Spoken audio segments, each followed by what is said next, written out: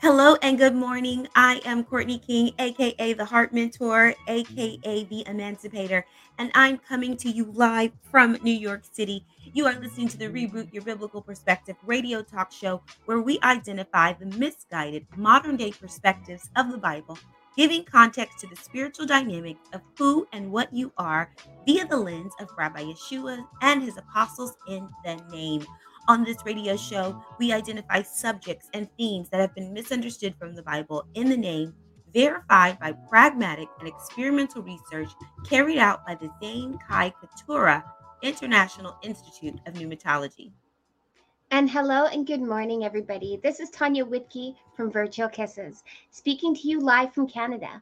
And we would like to give a huge shout out to everyone joining us on Kingdom Purpose Radio, YouTube, and Facebook. If you would like to ask us any questions, feel free to comment on YouTube at Anointed Life. Or, guys, you can join our Facebook group, Anointed Life Mindset and Mentors. Good morning. Good morning, Good morning, Miss everyone. Courtney. Good morning, Tanya. Good morning, everyone in Radio Land. We are excited to be here. We're excited to come again. We're still talking about the name, which is totally That's exciting. right. So I Yes. hope everyone had a great time. We're gonna have Zane join us shortly. Um, did you want to give a shout out to anybody or say anything? Good morning, everybody, again. And I hope everybody had an amazing, for the U.S. Peoples, had amazing 4th of the July Oh yeah. celebration. And also my Canadian fellows on July 1st, our Canadian Day. I hope you all had like a blast and Mm-hmm. enjoyed the day with family and friends, because I surely did, and had Mm-hmm. an amazing weekend. It was not just Canada Day for us, but I had an amazing birthday celebration as well with some kiddos, and we just had fun. So I hope Woo. everybody enjoyed their blast and celebrating their Independence Day, and just loving it with family and friends. I know. Shout So out to everybody. shout out to everybody. All these Mhm. independence things. So yeah, totally had a great weekend. Got to have barbecue with family and eat lots and lots of Mm. food. And I brought Ooh. home some plates too. So that was great. Yep, yep, yep. So it's fun. But we've been talking Yes. about the name, and Zane is going to join us. But I thought we can kind of think about some of the things that we had talked about last week. Last discussion. Yeah. Yeah, in our last discussion. And I think that would be good for anyone who may have not tuned in. And I think that one of the things we could mention is how the name is something that was really discovered at the Institute, at the International Institute of Pneumatology, and the name is Yahweh Elohim, which Yes, that's means correct. the self existent eternal one of authority and power. And so, Mm-hmm. this, we are reproductions by spirit, by the breath of life, by breath of the name. And the reason that we don't realize the significance of the name is because of the language in which our Bible's written. You know, the Hebrew language was written many, many thousands of years ago. And so we are missing so many aspects of the name. And so we don't understand that the name has a specific logic, it has a nature, it has an essence, there's a realm, there's Mm. an So true. imagination. There's so many Mm-hmm. parts of the name because to us, name is specifically the identifier. We use it. My name is Courtney. That's how you identify me, by my name. Your name is Yes. Tanya. People identify you by your name, but Or in singularity. singularity. But in Yes. the Bible, we are identified, or the name is identified by much more than that. And it has so many more components. And Mm-hmm. so the name also carries everything in it. It's in everything, it's in all things. In other words, if the name is not in it, it returns to dust. Because if you go That's back to yeah. Genesis, when Yahweh breathed the name or the breath into dust, it became a living soul, right? So that Right. was some of the things we talked about last week. And I just want to welcome the lead master mentor of the CKI International Mm. Institute of Pneumatology, Zane Pierre. Come on, everybody, put your hands together for him. Yay! Come on in. I'm Woo! Good taking morning. Welcome, Zane. I'm taking a bow. I'm taking a bow. All right, praise him, praise him. How are you doing today? Pleasant morning, holy sisters. I'm fine. I'm fine. Good, good, good. Good. So I'm well. How are you? oh yeah, so awesome. Yeah. Yeah, so awesome. Oh, you know what? We forgot to do a shout out to the co-founder. Yesterday was her birthday. So Yes. shout Shout out out to Correct. to you. Katura. Happy Happy birthday to you. We birthday. love you so much. Yes, yes, yes. Um, so we were just kind of going over some of the things that we had talked about last week. Number one, how because of the variance in language and regions and times and culture, we Right. really don't understand the concept of the name like we should, Mm. and we've just identified it as a singular identifier. When in actuality, the name has so many. We've so far the institute has discovered 7 aspects of the name, Right. Right. and we've discovered that the name and the breath are synonyms, and Correct. everything is in existence because of the breath, because of the name. And Right. where there is no breath, it returns to dust. And so we are really just going to continue diving into that and looking at how the breath are one and the same, and then the different components of the name. So I'll just Yes. let you take it away, Zane, or Tanya, if you had more Oh, questions. yeah. One of the things that we also talked about is what is God, and we looked Mm. at the ox being yoked to one another. We Yes. also Right. talked about Greeks. The Greeks looked at God as up in the sky. Mhm. So we Yeah. can continue on with our talk about those things. Carry on, Yes. Zane. And I'm going to be the devil's advocate. Well, I don't want to say I'll the devil's join you in advocate, that one. because I'm going to be the person that's going to ask the questions for the people who like, well, what are you all talking about? So I'm going to act like I have no idea any of this stuff. That's what you're talking about. Bring Yeah, it on. that's what I'm going to be. I'm going to be the advocate for the people listening. Okay, ready? Go. Go. So last week in particular, I think one of the points that I really wanted to drive home last week was the difference in um, the concept of God, because this is this whole idea of how somebody defines God, what God is, who God. Well, we constantly are familiar with we are consistently familiar with who God is. Yes. And so we refer to it using the first component of that name, which is using the name as a label. Mm-hmm. Right? But when we spoke about what God is, that definition there in particular is what definitely needs to be addressed from a foundational perspective. Okay. Because if you are still looking at God as the person sitting on the clouds on a throne with white beard and baby angels playing harps, you are going to run into a problem.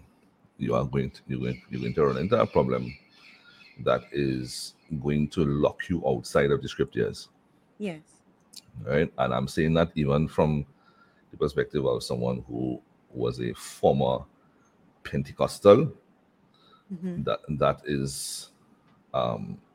is now viewing the Pentecostalism from outside of the circle.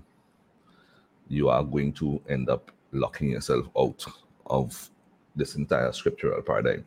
Right, right, right, You're right. going to lock yourself out of the spiritual realm, and you're actually going to lock yourself outside of the covenant that you may profess to hold to.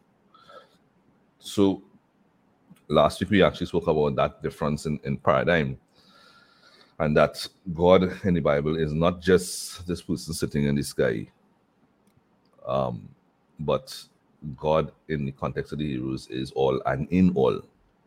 Right. And we saw how the in the multiplication after one's own kind, just as God breathed his breath or his name into dust, that was actually a multiplication after the kind of his spirit being the breath of all, well, what we will call the universe today. Mm. he is the breath of the of the universe as a body. When the body, just as your physical body or our physical body has breath, so the what we may refer to as the universe today, well, obviously that's not using the biblical paradigm, because back then they didn't have Hubble telescopes. But in the same way, your breath is actually filled your body, is the same that God's Spirit fills all things, as and in this case the universe as a body. So this whole paradigm of God there now, that shift actually means that you are standing and living as, just as Paul said. He says you live and breathe and have your being in him. And that's because the scriptural paradigm is that he is the breath of the universe. He is the breath of, I'm using the universe only because that is something that most of us in our westernized culture we can fathom the idea of a universe. Right. So that's the easiest thing that I can relate to. But in the context of the Hebrews, he is the breath of all existence and non-existence, or what we actually call existence and non-existence, is also a concept that is not found in the Hebrew culture. So that is the concept of God. And so in that context, that brings us to the first component of the name. If you understand that God is the person of all things, he is all and in all, then we understand that he is the breath to the universe, just as your breath, he is to the universe what your breath is to your body. Then number one, we actually come to the context of the biblical paradigm that all things in the Bible, in the biblical panorama, that he is all and in all, and therefore it gives context to the Bible, in the Bible, as to why you notice that anything that happens in Israel, they would say, and the Lord did this, and the Lord did that. Oh, yeah. Yes, that's true. They would always say that. If the Lord did this and the Lord did that. And there's one important component that we do not grasp in our culture that actually gives rise to that whole idea of God doing this and God doing that. If you see it in the context of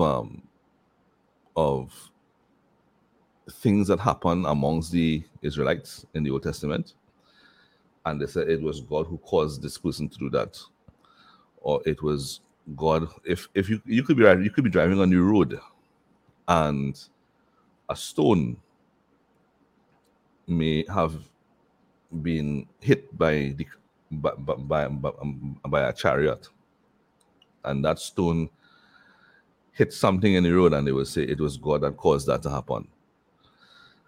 You see how Yeshua is standing amongst others, and people hear thunder, and it is written that, and God spoke to Yeshua. You see how a bright light appears to Paul in the road, and it says it was Yeshua that appeared to him. There's one concept that comes to mind too, Zane, where it says Absalom, when he was riding on that horse and he was fleeing from his father David, and he got caught up in that tree. It says God caught him. God, exactly. And the reason behind that is, and this is also I'm guiding this conversation in this direction because it is a perspective that is unknown in our westernized interpretation of the scriptures. Is that because what your breath is to your body, God is to the universe as a body. There is a difference between viewing what we will call the universe inside the garden and outside of the garden. And inside of the garden, we have inside of the garden, we see how God breathes his breath into the dust. Yahweh Elohim Adam creates a garden, and therefore inside of the garden, everybody interface into everybody, inside of the garden, Yahweh Elohim Adam is interfacing with everything, not as things, but he's interfacing with the breath of the universe, just like he will interface with the breath in another being, in another person. Right? Like you and I, we are speaking here, and we are speaking technically breath to breath, person which is spirit to spirit. We are communicating because our spirits are actually active. Our spirits are communicating. And so he interfaces with the person of the universe, just like that, person to person, breath to breath. He does not see the universe as a thing, nor do I see you and Tanya and Courtney. I don't see you all as things, I see you all as persons. And in the same way, he interfaces with all of creation as a person. It is only when man finds himself outside of the Garden of Eden does he no longer see the creation as the expression of a person. He sees the creation as the expression of a thing. So in the garden, even though he may be talking to a flower, he's not identifying it as a flower. He's identifying the all in all. He's identifying the breath. He's identifying the spirit. Yes, ma'am. In that thing that outside of the garden would be referred to as a flower. He is identifying it, just like, so if we use that same analogy that you're just referring to there with regards to the flower as an example, he is not seeing creation from the perspective of flowers and just trees. And if we use your physical body right now, if your physical body is a reproduction after his own kind, then your finger or your fingernail on your baby finger could be equal to a flower. But when I'm speaking to Courtney, I don't say fingernail. No, you are beautiful. Thank you for not calling me fingernail. Right? I say, Courtney, your nail is lovely. I'm not speaking to the nail as a thing. I'm speaking to the nail as the expression of a person. In the same way, in the garden, that is the concept in the garden, because God is the breath of all, and he is all, and in all, you would actually speak to the flower as an expression of God, just like the fingernail is an expression of the presence of Courtney's spirit. Just like we are all the body of Christ, even though we are in many, many bodies, right? Many dust. We are all one body, but it's still the body. Exactly. Because of the spirit. And so the flower is also a part of the body. Yes. That is the idea. This is the perspective inside of the garden. So there was no separation. No separation of anything. Absolutely none. Yeah. Right? Because the whole concept, what Paul did with really showing how the body is one spirit, and each physicality, what we may have identified as a person, each physicality is, he's identified it as a member.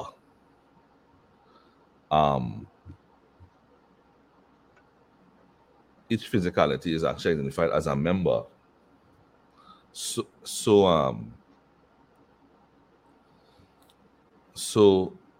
in the identification of each physicality as a member, because it's one spirit, they're seen as one body, but just various members of one body. And that is the same way that you see your fingers. That's easier. I'm sorry, go ahead, please. So that's actually why Paul actually refers to that analogy. What he's doing is mirroring what the garden perspective is.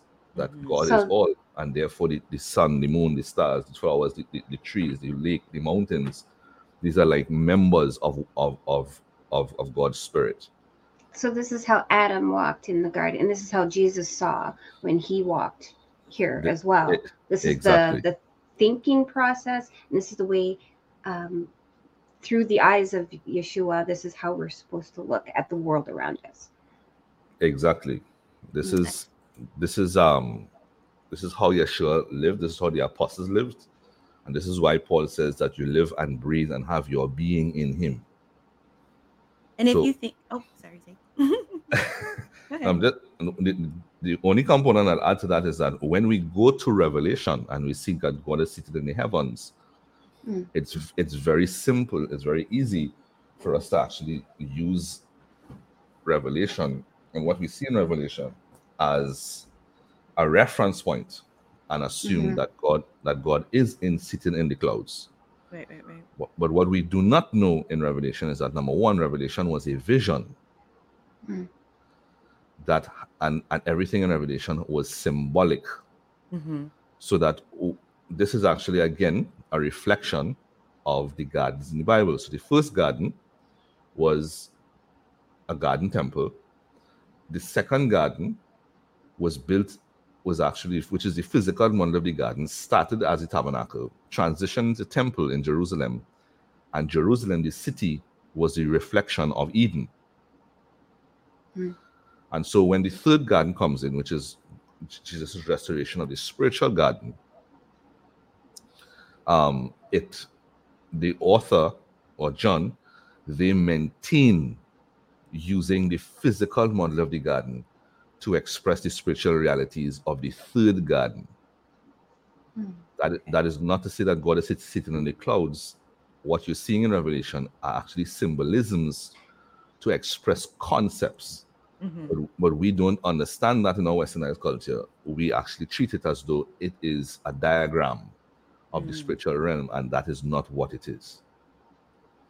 And I wanted to just like earlier, when we were talking about all things are members of God's spirit, and just like drop in here for people to also consider as we go through this, that if all things are all components of God's spirit, that it's easier for you to take dominion and authority according to what Adam was commanded to do, the Um, covenant that he was given in Genesis. mhm. And so when you think of it that way, also when you think of the flower or the lion, those are all aspects of God. They're different parts of the same breath, just like you have Jesus, Holy Spirit, Father, lion. They're just, well, Right. Holy Spirit, Father, and Jesus are functions, but when you think of like lion and tree, those are just different aspects of the breath, parts of the breath. Exactly. Mm-hmm. Right. So in that context, the garden in particular, is the whole paradigm of what it sets the paradigm for what God is, and it sets the paradigm for how one interfaces with God. Right. All right. The outside of the garden is where most of us are functioning, basically. Right, You know, right. I think outside of the garden is where we get introduced to seeing creation as a thing. Now, the whole transition in the garden, now, all of this is important to understand the next component of the name. Because Okay. inside of the garden, there is the interface with God as a person with Mhm. all creation. He is all and in all, and therefore when Adam is making decisions in the garden, he's not making decisions specific to the flower alone. Right. He's speaking to the person. And just like I could actually ask Courtney, can you pass me a glass of water, please? Mhm. And Courtney takes the glass and she hands it to me with the water.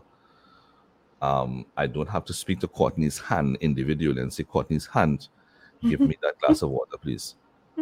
Maybe I don't funny. I don't speak to Courtney's hand and say, Courtney's hand, I command you, give me that glass of water. You don't. That would be weird. That would be weird. And that's what we actually don't see in the garden, is that the Yahweh Elohim Adam, he communicates with Yahweh Elohim Father as a person, and therefore he speaks to the person, and the person mobilizes his members. So that would be, for example, by the way, I just want to shout out to Donald Davis, Kelly, Katora, and Nico, who are listening to us right now. Awesome. Blessings, man. Yeah, Blessings and blessings love. and much love to you guys.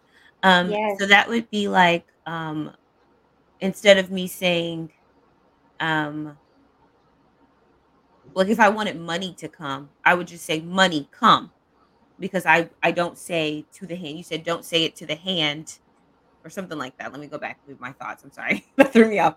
You said I won't say to Courtney's hand. I command Courtney's hand to give me money. You would just say, Courtney, will you please hand me, or you please give me some money, or you please give me a glass of water, right? Right. So that is the same way that we are supposed to be speaking to whatever it is that we need, that we have authority over, right? Money come.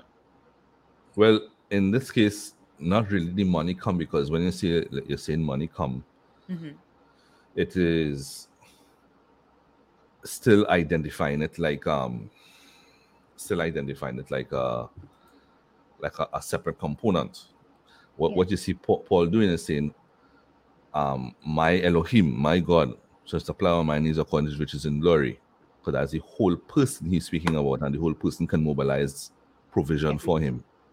So it's almost like it all depends on your mindset. Again, what you are programmed with to see on the outside, then programming to see what God sees in the beginning, his thought process, and what he sees in all things. Because we were programmed to see things in the natural, where it's like that is that single, like you're saying, singularity stuff. But in order for us to see these things, we need to renew our mind the way God sees it, and then start speaking and thinking like the way he sees all creation. And that in particular is what the outside the garden perspective is. Yeah. Which is really important for persons in Christ who've come in, who have come into Christ. You've come into Christ, and Christ is actually in the garden, which is why he resurrected from tomb to garden. Because if you come into Christ, you come into the garden, and therefore you have to return to the garden perspective. So why is it important for me to, again, I'm playing devil's advocate here. Yeah. We need another term.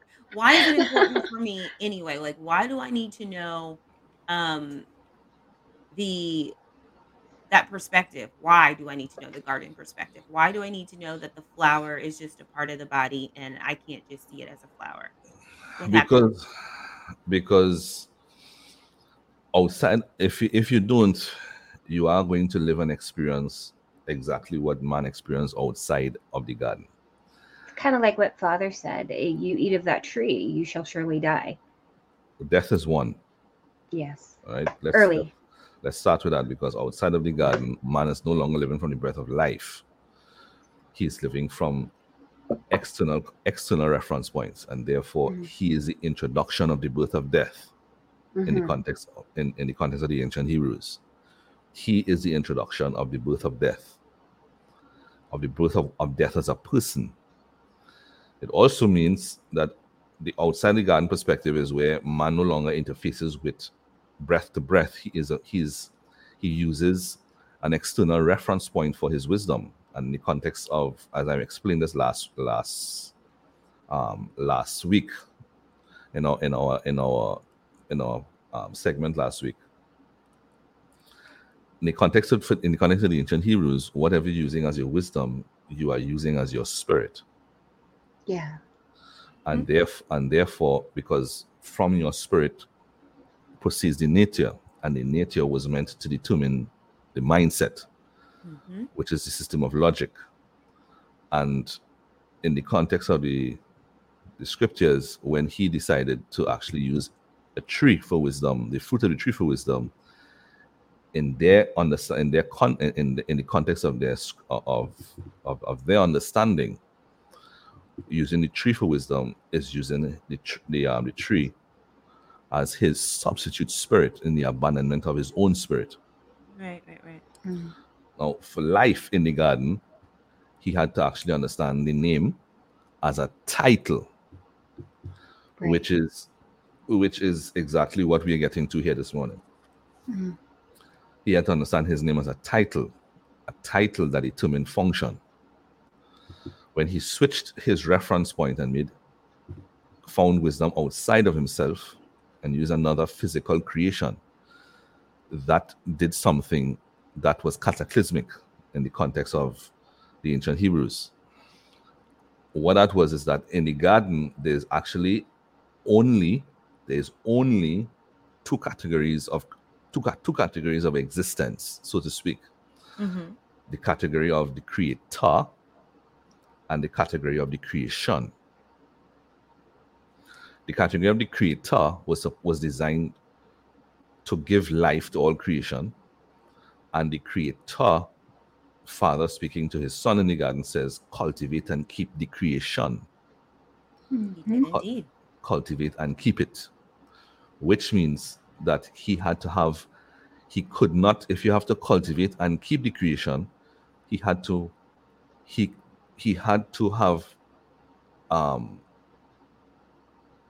function from his own spirit as an independent reference point to give definition and to give value to all creation. I want to say that again. Because he's in the category of the creator, he was supposed to function from his own spirit as his wisdom, which is God's spirit, the spirit of Elohim, what we call in the Holy Spirit in the New Testament, or the Holy Ghost.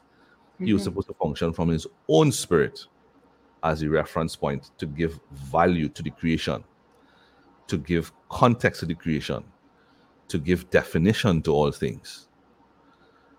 But when he actually decided to use a tree, he abandoned his own spirit and used the creation as the reference point. Now, in their culture, there is no, see how when we read it in the garden, we read it from the perspective of outside of the garden, and outside of the garden is where man sees aspects of singularities in creation as things.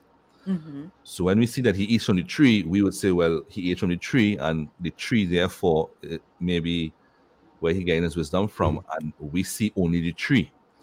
In the context of the garden narrative, there is Yahweh Elohim Adam, and then Yahweh Elohim Adam multiplies the garden after his own kind, and therefore the entire garden is a person.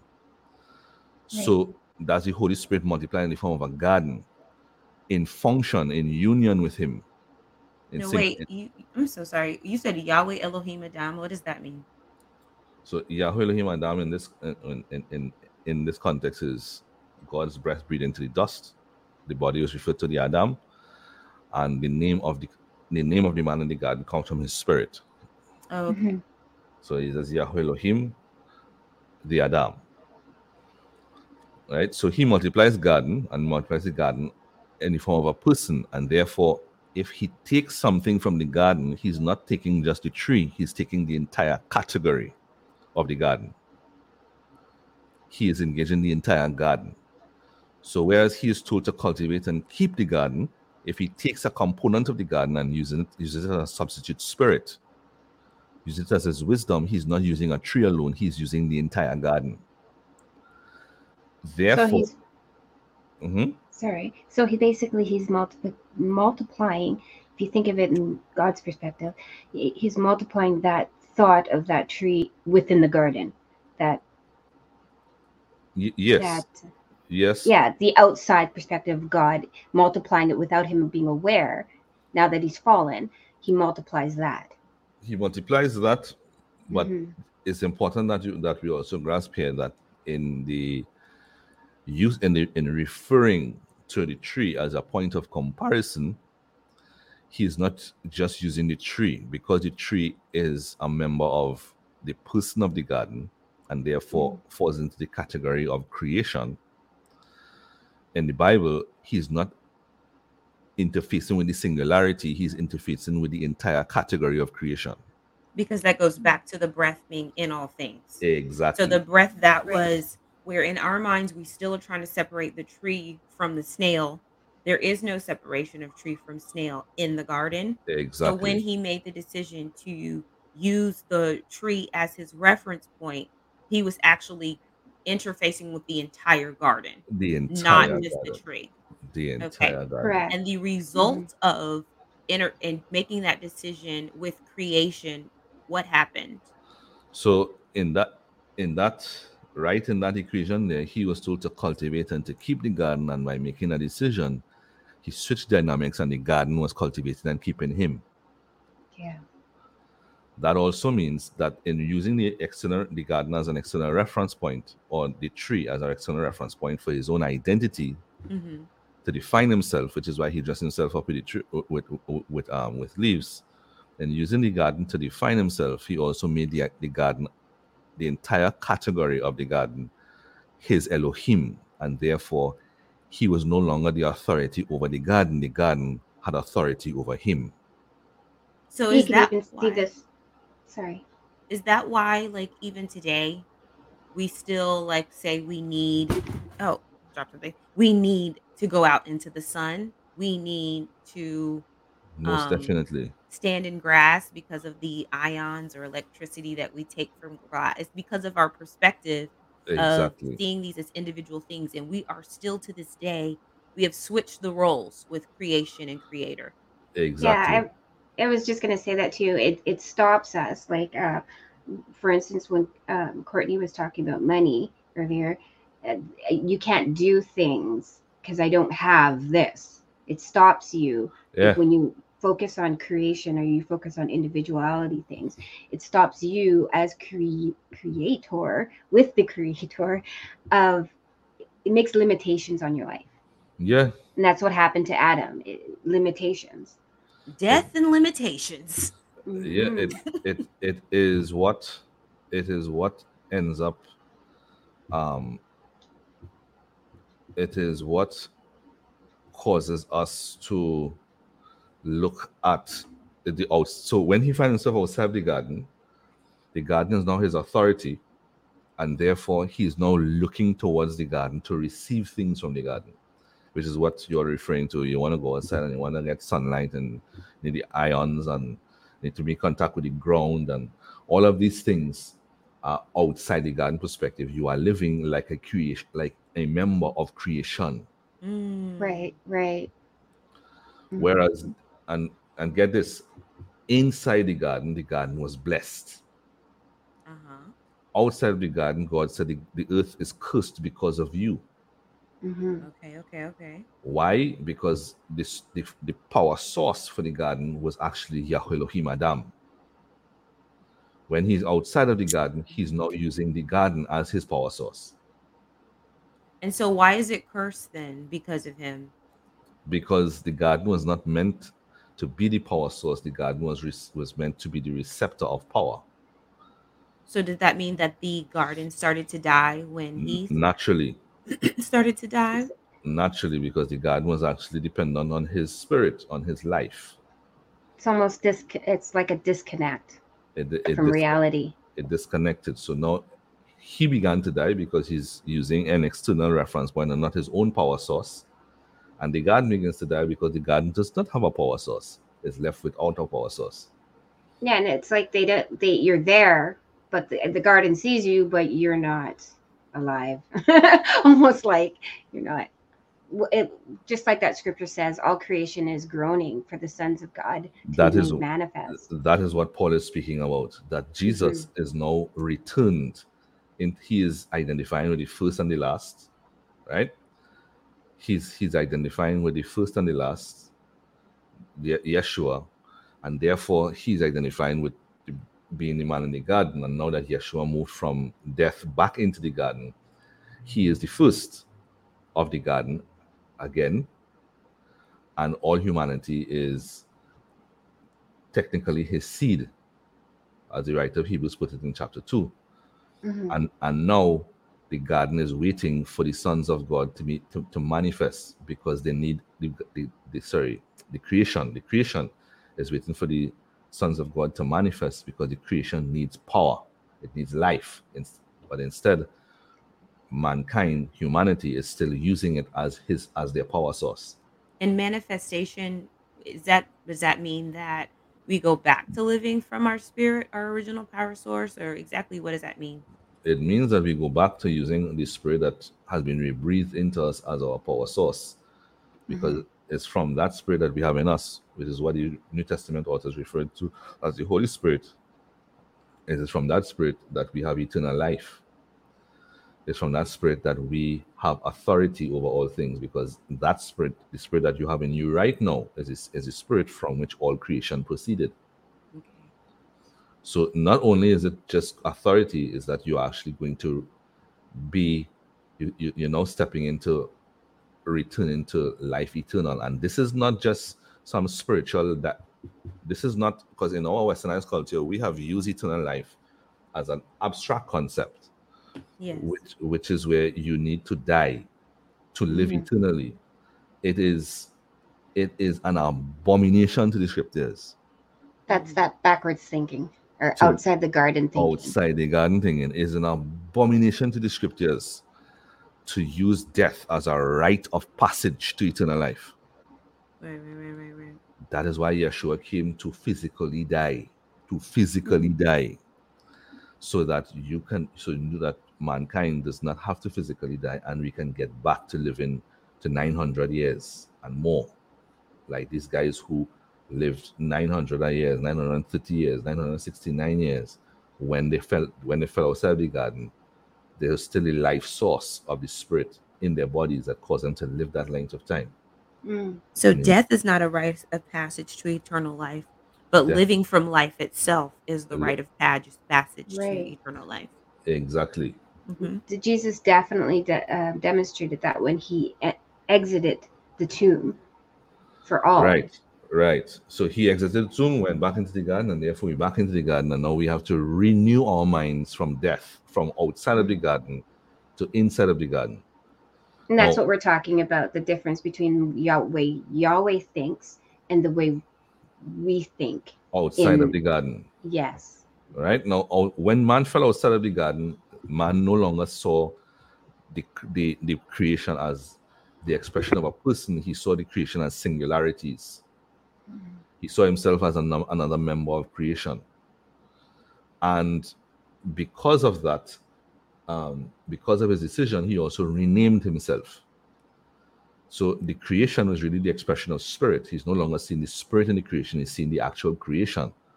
And therefore, he actually changes his name. And in the context of the garden, they can say he can name himself as a tree, but it's not really the tree that he's named himself after. He's named himself after the entire category of the physicality of the garden, which is, its physicality is just visibility by dust. And therefore, he is identified outside of the garden as dust. Dust you are, and to dust you shall return. Now, the thing is also, in the context outside of the garden, the definition of a name changed, which is where we want. This whole thing I'm speaking about here is to bring you to this understanding of the first component we want to talk about is the title of the, because we understand the name in our westernized culture as a label, but not as a title. So inside of the garden, man is interfacing with the name of God, which is the breath of God, and if the breath and the name are one and the same, therefore the title of man is God's name, Yahweh Elohim. Which means that the name is actually being used as in the capacity of a species. Right? That name is a title that gives definition to that particular entity and all things that it reproduces after its own kind. Just like a flower, like you were speaking just now, up to today is still called a flower. Just like lions, up to today is still called a lion. Tigers, up to today is still called a tiger. So when I look up the word title, it says a name that describes someone's position or job. Right. So are you saying that my job is my spirit or my position is my spirit? Yes. Your Did spirit. You want to unpack that? I was gonna say, could you elaborate just so I could understand? All right. So there are two things in particular here that a title in the context of the garden gives you. One is that the title um, identifies you collectively. It does not identify you individuality. Individually, it does not identify your individuality. It identifies you collectively As a type. as a type, as a species of being. Okay. Great. All right. So because God's breath is breathed into the dust, if when He reproduces after its own kind, He reproduces after His own kind, and if His name if His name is His breath, then He's multiplying the breath, and therefore He's multiplying the name. There, that means species. There is nothing inside of the garden that is individually identified. Nothing. You've said that a lot, so that must be important. Everything is species. No, it's important because we see Jesus as an individual, which is outside of the garden, Mm-hmm. and we don't see Jesus as a species of being. The Adam in the garden was Yahweh Elohim Adam. If he multiplied after his own kind, he'll multiply Yahweh Elohim Adam. But in our culture, we see Yeshua as an individual that left. And even though the scripture actually says that Jesus, not the scripture, Paul in his letter to the Ephesians says that Jesus ascended to fill all things, and that Christ is all and in all, we still see Yeshua as a person, as an individual that is seated on the throne in the clouds, and not from the garden, that he is now the title of a species of being, which means all believers take on his name as an appellation, and therefore they're actually of the species of Christ, which is why Peter says that you are chosen race. See, there's a difference. When man fell outside of the garden, man no longer identified as a species, he identified each person as an individual. Hence, Which is why we say human. which is why we say human, but which is where the name Eve comes from. He took on the name Adam and he gave the woman the name Eve. Before eating of the fruit, they were just Adam. Yahweh Elohim Adam. Male Adam, male Yahweh Elohim, and female Yahweh Elohim. Yeah. Mhm. And Paul comes back in the New Testament and says that there are no male and female, for all are one in Christ. He's bringing you back to species. Right. Right? No Jew, no Gentile, just species. Just species. All these categories that we've created are categories that exist outside of the garden, where you want to compare yourself to other things. Mm-hmm. So you call yourself a Pentecostal, you're calling yourself a Christian. A conservative. All of that is outside of the garden. You're standing squarely in the dust. One Mhm. scripture, Zane and Courtney, that stands out is Romans 5. But the gift of God is not like the trespass, because the gift of grace overwhelms the fall of man. For if many died by one man's trespass, which is, falling away from the garden, Right. much more abundantly did God's grace and the gift that comes by the grace of the one man, Jesus Christ, overflow to benefit the many. That's coming back to the garden. Exactly. Some Exactly. amazing scripture there. So that actually gives title, and the second component of that title is what Holy Supporting just identified. Is that title in particular? Now I don't want to get into the function in this particular episode, Mm-hmm. Okay. but the title in particular in the garden not only identifies you as a species, the title also identifies how you work, How I work. how your spirit works. The title identifies the function of your spirit, how you work, and That makes sense. also it is supposed to identify how you think. So that would be like if my title is a lawyer, or a doctor, Uh-huh. I have a way, I have a certain vocabulary. I have Exactly. certain aspects within my routine that I do. Yes, ma'am. I have someone help me because I'm trying to make up things. You, you also have a particular logic through which you Ah, see all things. Right. I do. As a lawyer, I think about specific things. I use specific words. I have specific duties that I do. So all of this is connected in my spirit as well. In my spirit, I have You have certain your own, vocabulary. exactly, you have your own verbiage. I have my own way in which I do things. I Yes. have and I know what I do based on my title. Like a lawyer is not I'm not going to walk up to a lawyer and say, "Can I get 2 eggs and some No. toast?" They will look at me crazy. Like, "What? I'm a lawyer. Yes, I'm not a cook." exactly. So, we are able to um the scripture comes to mind is your spirit's giving you everything you need for life and godliness or to live like God. Right. So then I know how to live and how to live as God because of my title. Mm-hmm. And You so I And can identify when I step outside of that I'm no longer functioning from my title. the word are we looking for to actually interchange here with title, like doctor, lawyer, and all of those things that give context to how you function, your logic, Mhm. what people should expect from you Mhm. is appellation, Appellation. Mhm. Mhm. Okay. right? And this appellation is referred to in the New Testament in Paul's letter to Timothy. He says that all those who nameth after the name in the context of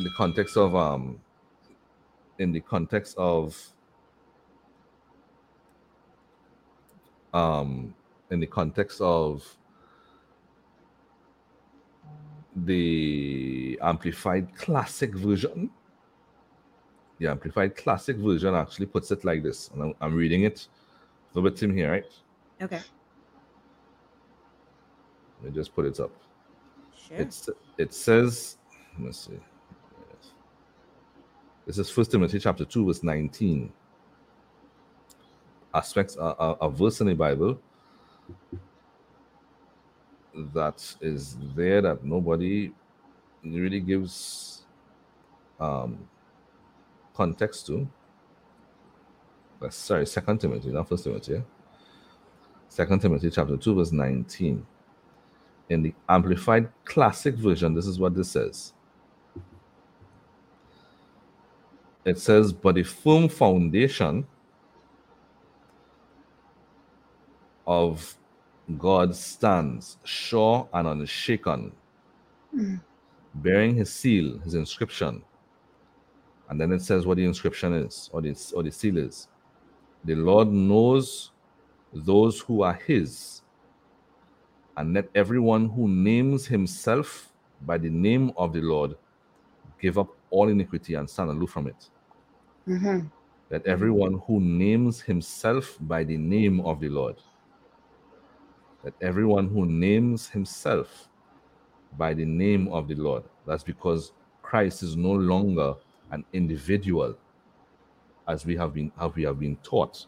To see Christ as an individual is to see him after the flesh or after the dust, Outside the garden. outside of the garden. Mhm. Inside of the garden, Christ is now a title. The name of Christ is actually a title. The name of God in the Bible is now a title that now defines everything that you need to know about yourself. Wow. So now it gives you context to your logic, the principle of logic. Next week in particular, we'll identify what that is as a function. It also identifies your verbiage, which is why your new covenant exists. The new covenant is actually your verbiage of your vocabulary of verbiage. Like people don't understand that things like holy and righteousness Mm-hmm. are verbiage in our Yes, covenant. They're not Mhm. words that are just so we can say because we're Christians, they're actually a way to function. exactly. Yes. Absolutely. It also means that when you come into that name, you no longer repeat what you hear. You have a parameter you have a realm of verbiage, and that means that you're not supposed to be taking on what other people say as your truth. Mm-mm. That's true. That's Media, true. media, social media, the medicinal world, government, It's all um, lies. It's all social issues, lies. all of those things. If you Beneath us. you actually have taken on the promises of Elohim as your verbiage, which Yeah. means the promises of God would be your language.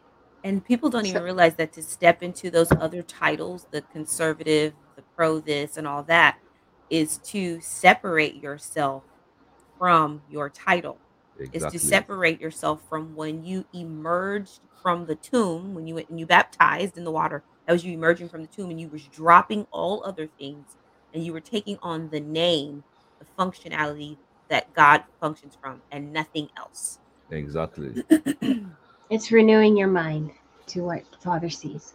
Yes. Exactly. So the title in particular function in those two ways. They Mhm. identifying you as a species, which is what Paul is telling Timothy in 2 Timothy chapter 2 verse 19, that he's now coming into the name, and therefore he is naming himself with that name as a species. But the name also gives context as to what you are, how you function, as a title or an appellation that determines your logic and also determines your verbiage. Hmm. It determines your eyesight, your perspective, how you Yes. see things.